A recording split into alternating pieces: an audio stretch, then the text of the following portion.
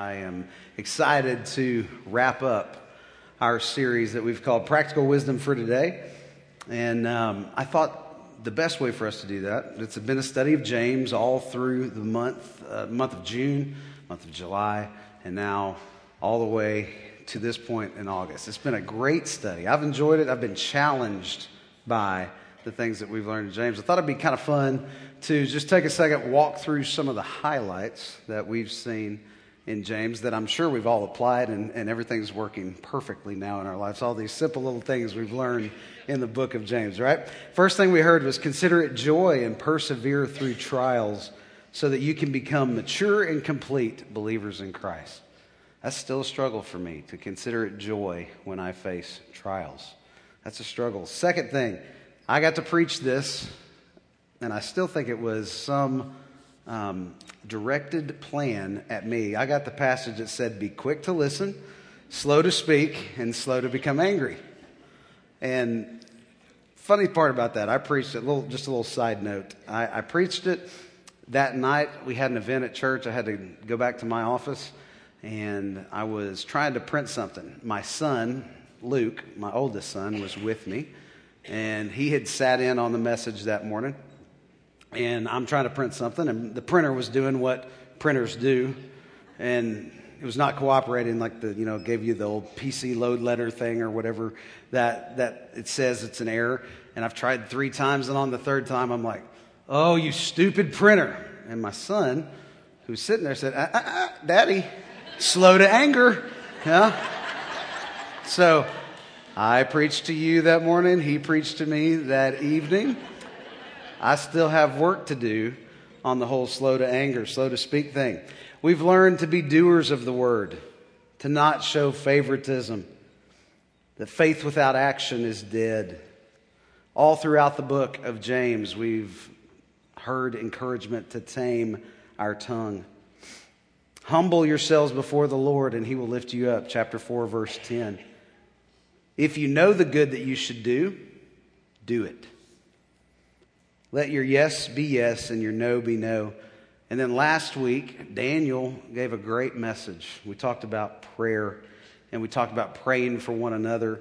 And he had this quote. I thought it was really, really powerful. We are designed to live out our faith in community. I can't fully understand what it means to follow Christ unless I'm in community. The true root of healing is a restored relationship with God and others. That's a great quote. And he taught us we should pray for each other. And at the end of the service, we had the opportunity to do that last week. And I hope that you have, throughout this week, been praying for someone. I hope you've engaged in praying for each other. And this emphasis on prayer and community that James has been talking about, it brings him to the close of his letter. And we've been encouraged to acknowledge our faults to one another, to pray for one another. And now finally, James is going to encourage us to do all that we can in the place that God has put us to turn folks back to God. And that's kind of where we are today. I want us to look at our passage, 2 verses with a lot of meat in them today. James chapter 5, verses 19 and 20. James 5, 19 and 20. And here's what it says. My brothers, if one of you should wander from the truth and someone should bring him back, remember this. Whoever turns a sinner from the error of his way will save him from death and cover over a multitude of sins. Last 2 verses in the book of James, and context is really important for us here this morning as we begin this look at this passage. Remember last week, verse 13 through 18, it's really about caring for each other through ministry and through prayer. And that is the same context in which these 2 verses close up the entire book. So with that context in mind, I think there's 3 things that we can learn. It always has to be 3, right? It would be weird if it was 5 or 8 or something like that. Today it's going to be 3. And I want us to dive right in. The first thing that we were going to learn is that people will stray from the truth. People will stray from the truth. And so I'm going to make a statement here, and you're going to probably go, yeah, we get it. But if you can stray from the truth, that can only mean that truth is available. Truth is available. If we claim to be followers of Jesus, then we hold to his teachings.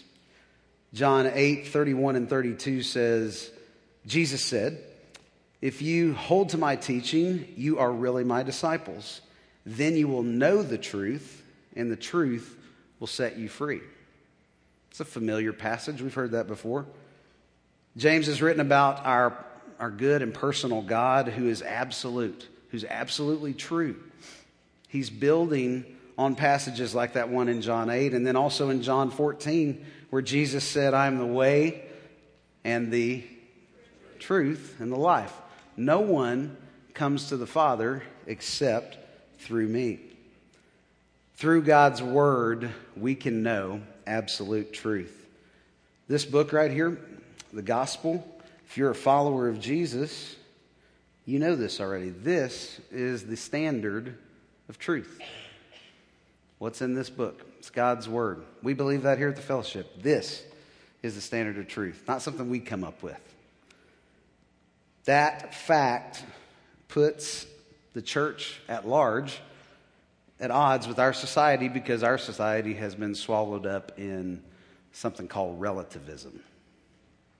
Relativism, by definition, is the doctrine that knowledge, truth, and morality exist in relation to culture or society or historical context and are not absolute. That's what relativism is. And that's not a surprise to you if you pay attention to the news at all. You understand that. It's become very much, you know what, whatever I feel, that's truth. And then whatever you feel, that's truth too. And then whatever you feel, that's truth as well. And all of these different truths can coexist. Not if you're a follower of Jesus. There is a standard of absolute truth. Surveys in America say that 2/3 of adults believe that there is no such thing as absolute truth. And if you take that number to just the demographic of 18 years old to 25 years old, it jumps all the way to 74% believe that there is no such thing as absolute truth. That means it's pretty important for us as a church to be crystal clear about the fact that absolute truth is not only available, but it's knowable. It is knowable through God's word, through the person of Jesus Christ. God's will for our lives is that we would live in holiness, and that holiness is found in these scriptures. So truth is available, and it is possible that we will stray from the truth. It's possible for us to do that. One way to tell is to take a look at your life, read the scriptures, and see if those two things line up. If your life looks different than what the scripture says, then guess what? We've begun to stray from the truth. And here's the thing, that can happen both in opinion and practice. We can stray from the truth. We're going to talk about that in just a second. Errors in our judgment and in life generally go together. I think that's really powerful. In order for our life to begin to stray, it begins to happen in the mind first. Our judgment is off. We miss what Scripture has for us. So let me be clear.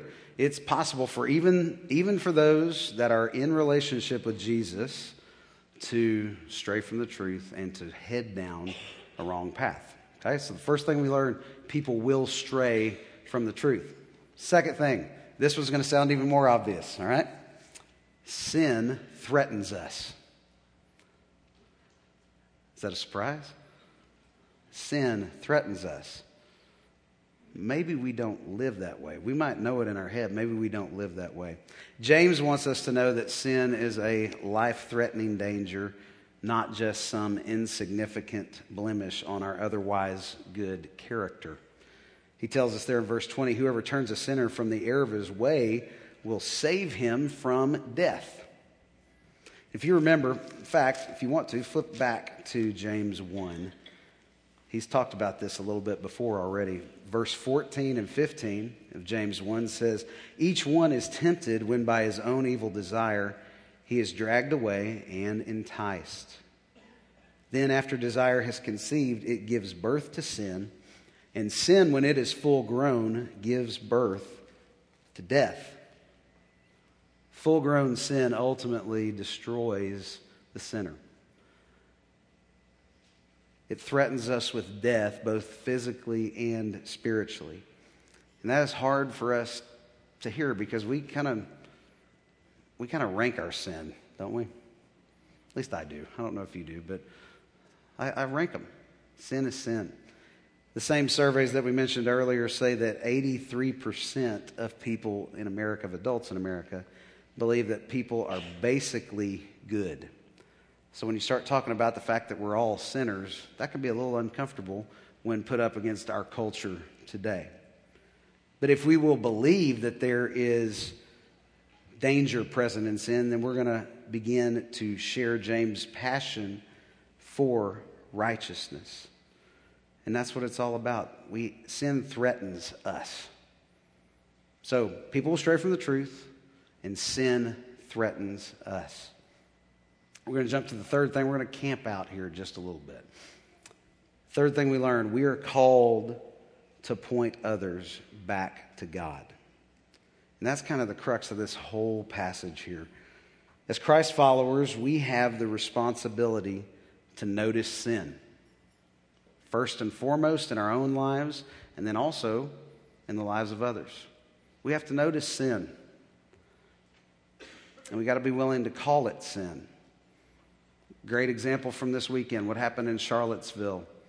That is sin. Racism is sin. We have to recognize it and call it out.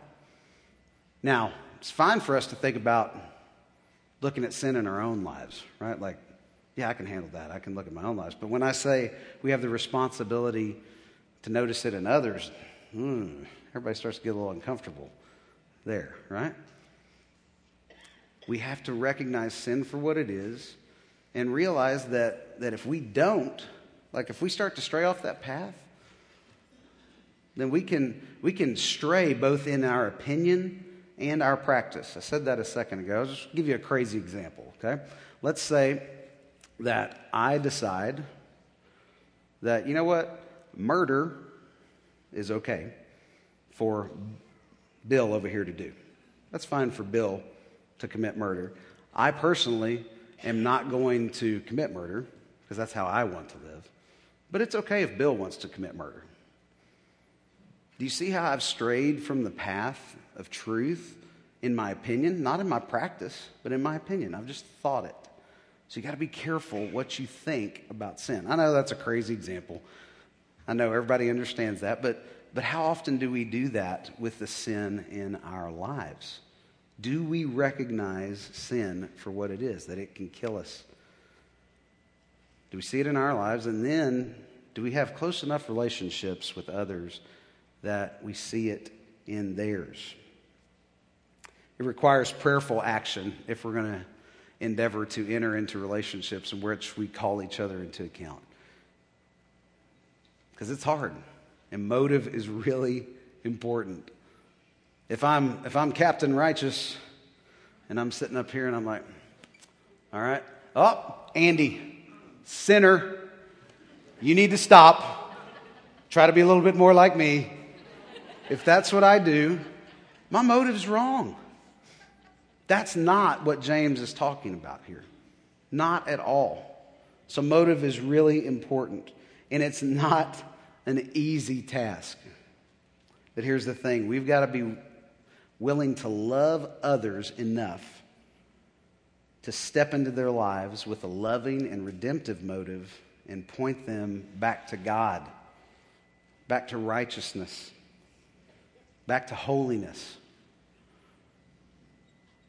Now, just to make it a little bit more real for you, I want to share an example that happened in my own life, because this is a tough passage. I want to be honest with you. It's hard when we talk about calling each other into account and recognizing sin and being willing to deal with it and all of that. But here's the best way I know to explain it to you. I loved my college experience. Really did. Went to Dallas Baptist University. Originally went there to play baseball.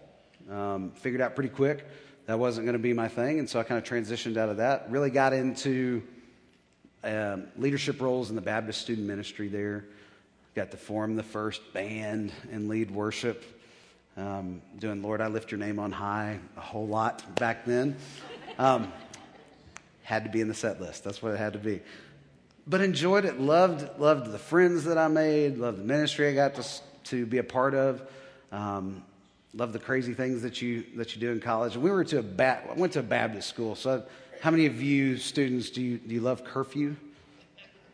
No hands. Notice that. There are no hands. Well, I want you to know, just to encourage you a little bit, if you choose to go to a private school, Baptist school, something like that, curfew can still exist when you're in college, okay? Because that's what happened to me. We had a 12 o'clock curfew, and we were always trying to figure out ways to get back into our locked dorm if we were late, right?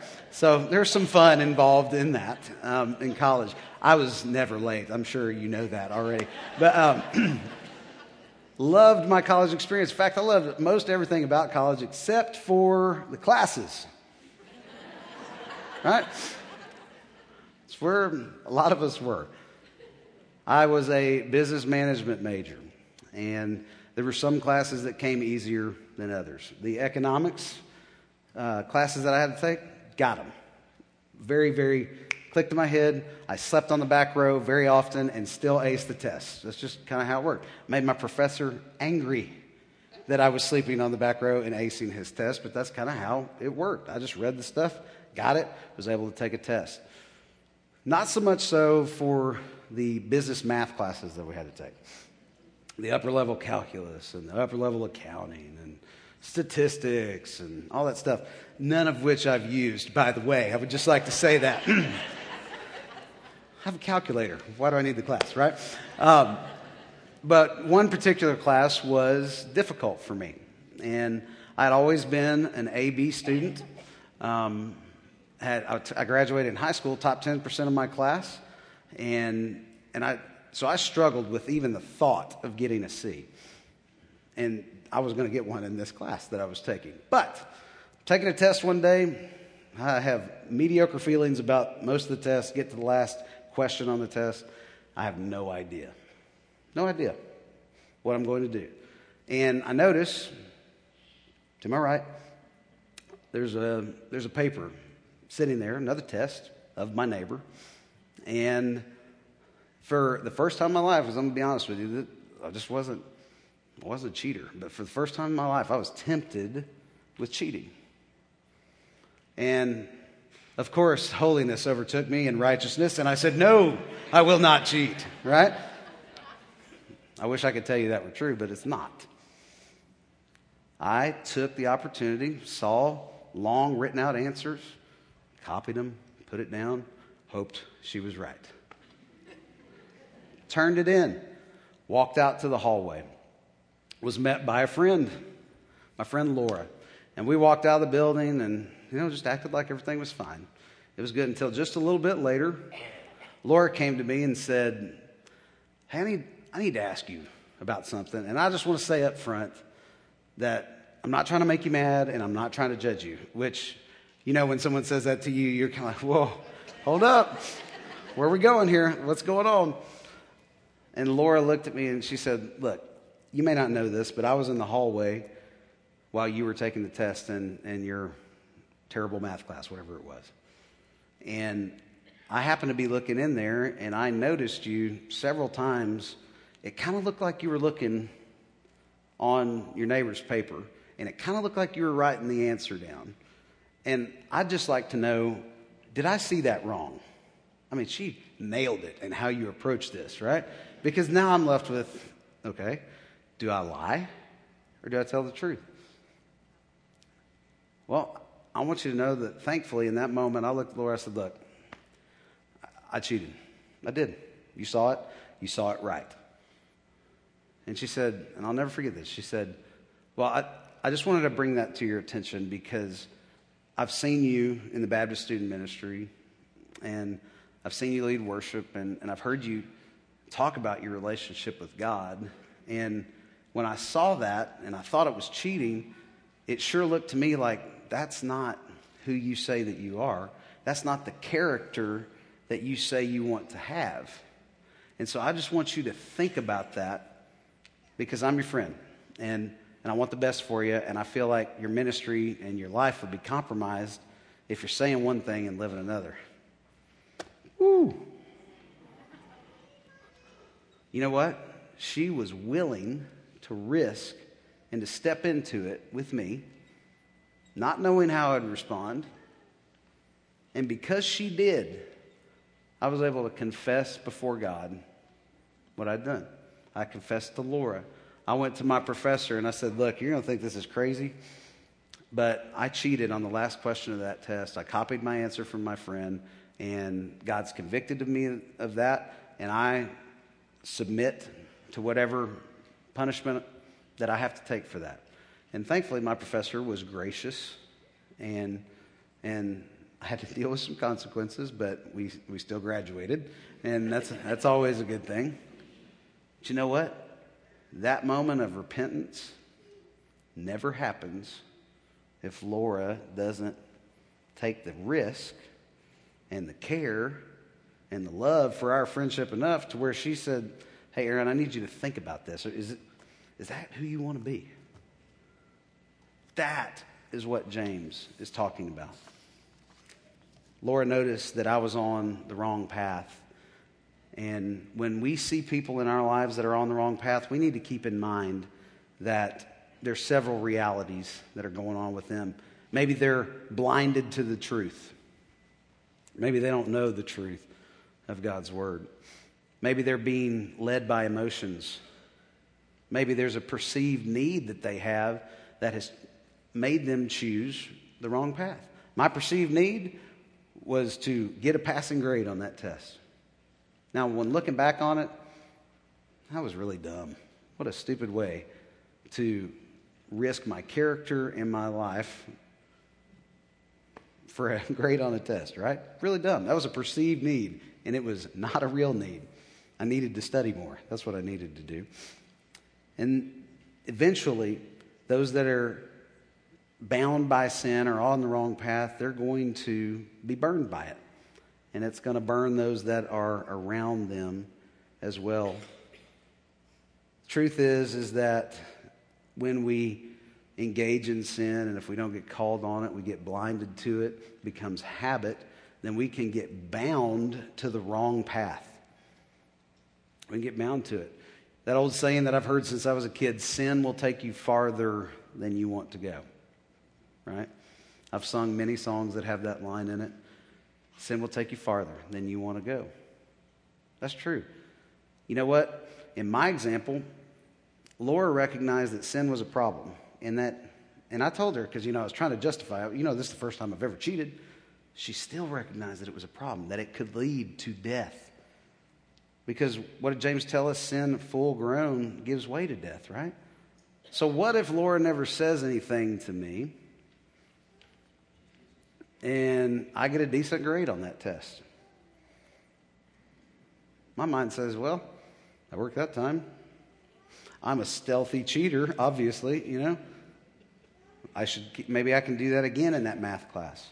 And again. And then it gets a little bigger, and I'm okay with it because it worked the first time. I'm blinded to the truth. Sin is becoming full grown, and it can lead to death. Now, would that have led to my physical death? I doubt that. But it sure could have led to my academic death. I'm sure you're aware, most colleges are not real thrilled with people that cheat in their studies, right?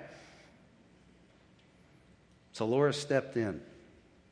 And this is a principle that we see all throughout Scripture. I just want to read you 3 verses just to show you kind of the context that James is using to back this up here. Matthew 18:15. If your brother sins, go and point out their fault just between the two of you. If they listen to you, you have won them over.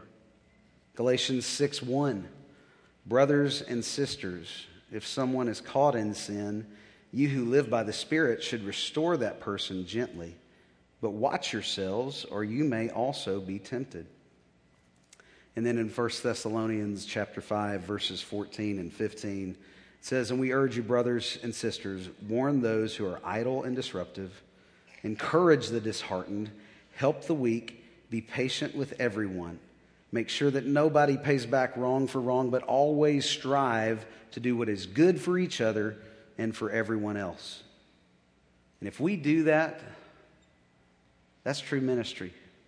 And it's ministry that will cut through the relativistic culture that we live in today. And here's the thing.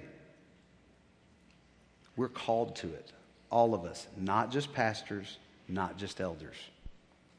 All of us are called to enter into that level of relationship with people. So let's get practical. That is why we have life groups here at the fellowship.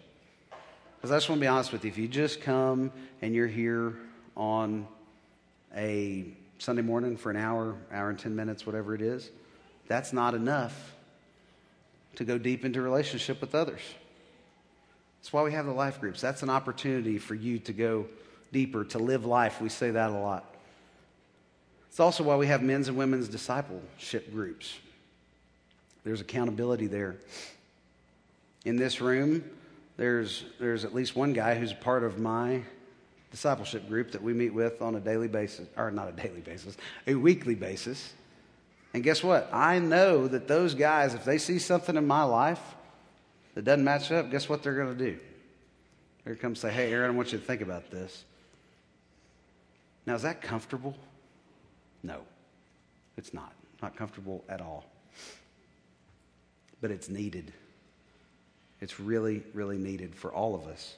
We want everyone at the fellowship to have at least one relationship that is so deep and so trustworthy that you can help each other by being accountable, by studying Scripture, by praying together and serving together, that you can confront each other and guide each other back to Christ. That's what it's all about, and that's what James is saying to us. The Asbury commentary says this: "The bonds of fellowship at our church should be so sensitive that a brother or sister cannot wander from the gospel without someone seeking him and restoring him to a vital relationship." So if we take the initiative, if we pray for a person, if we act in love, and we can meet them where they are, wherever they are on that path, then maybe we can point them back to God and to forgiveness, which is what we're called to do. It is never about judging, but it's always about lovingly correcting and challenging. As you may know, you may not know, I don't preach often. I'm usually on the musical side of things. And so when I do have the opportunity to preach, I go to what I think are my best resources. My parents, when looking at a passage, I always love to hear what they have to say about a passage because it helps me kind of frame it out. They're great godly people. But my dad had a quote that I love, and I think it's a great way for us to kind of start to wrap up what we're thinking about here. Here's what he said: "It is indefensible to say that we love and have faith if we won't invest into the needs of our fellow believers." It's not can't invest, it's won't invest. So if we truly love God, if we truly love each other, then we are called to invest in each other's lives. And James is telling us that sometimes that means we need to help point somebody back to the right path when they have strayed from the truth.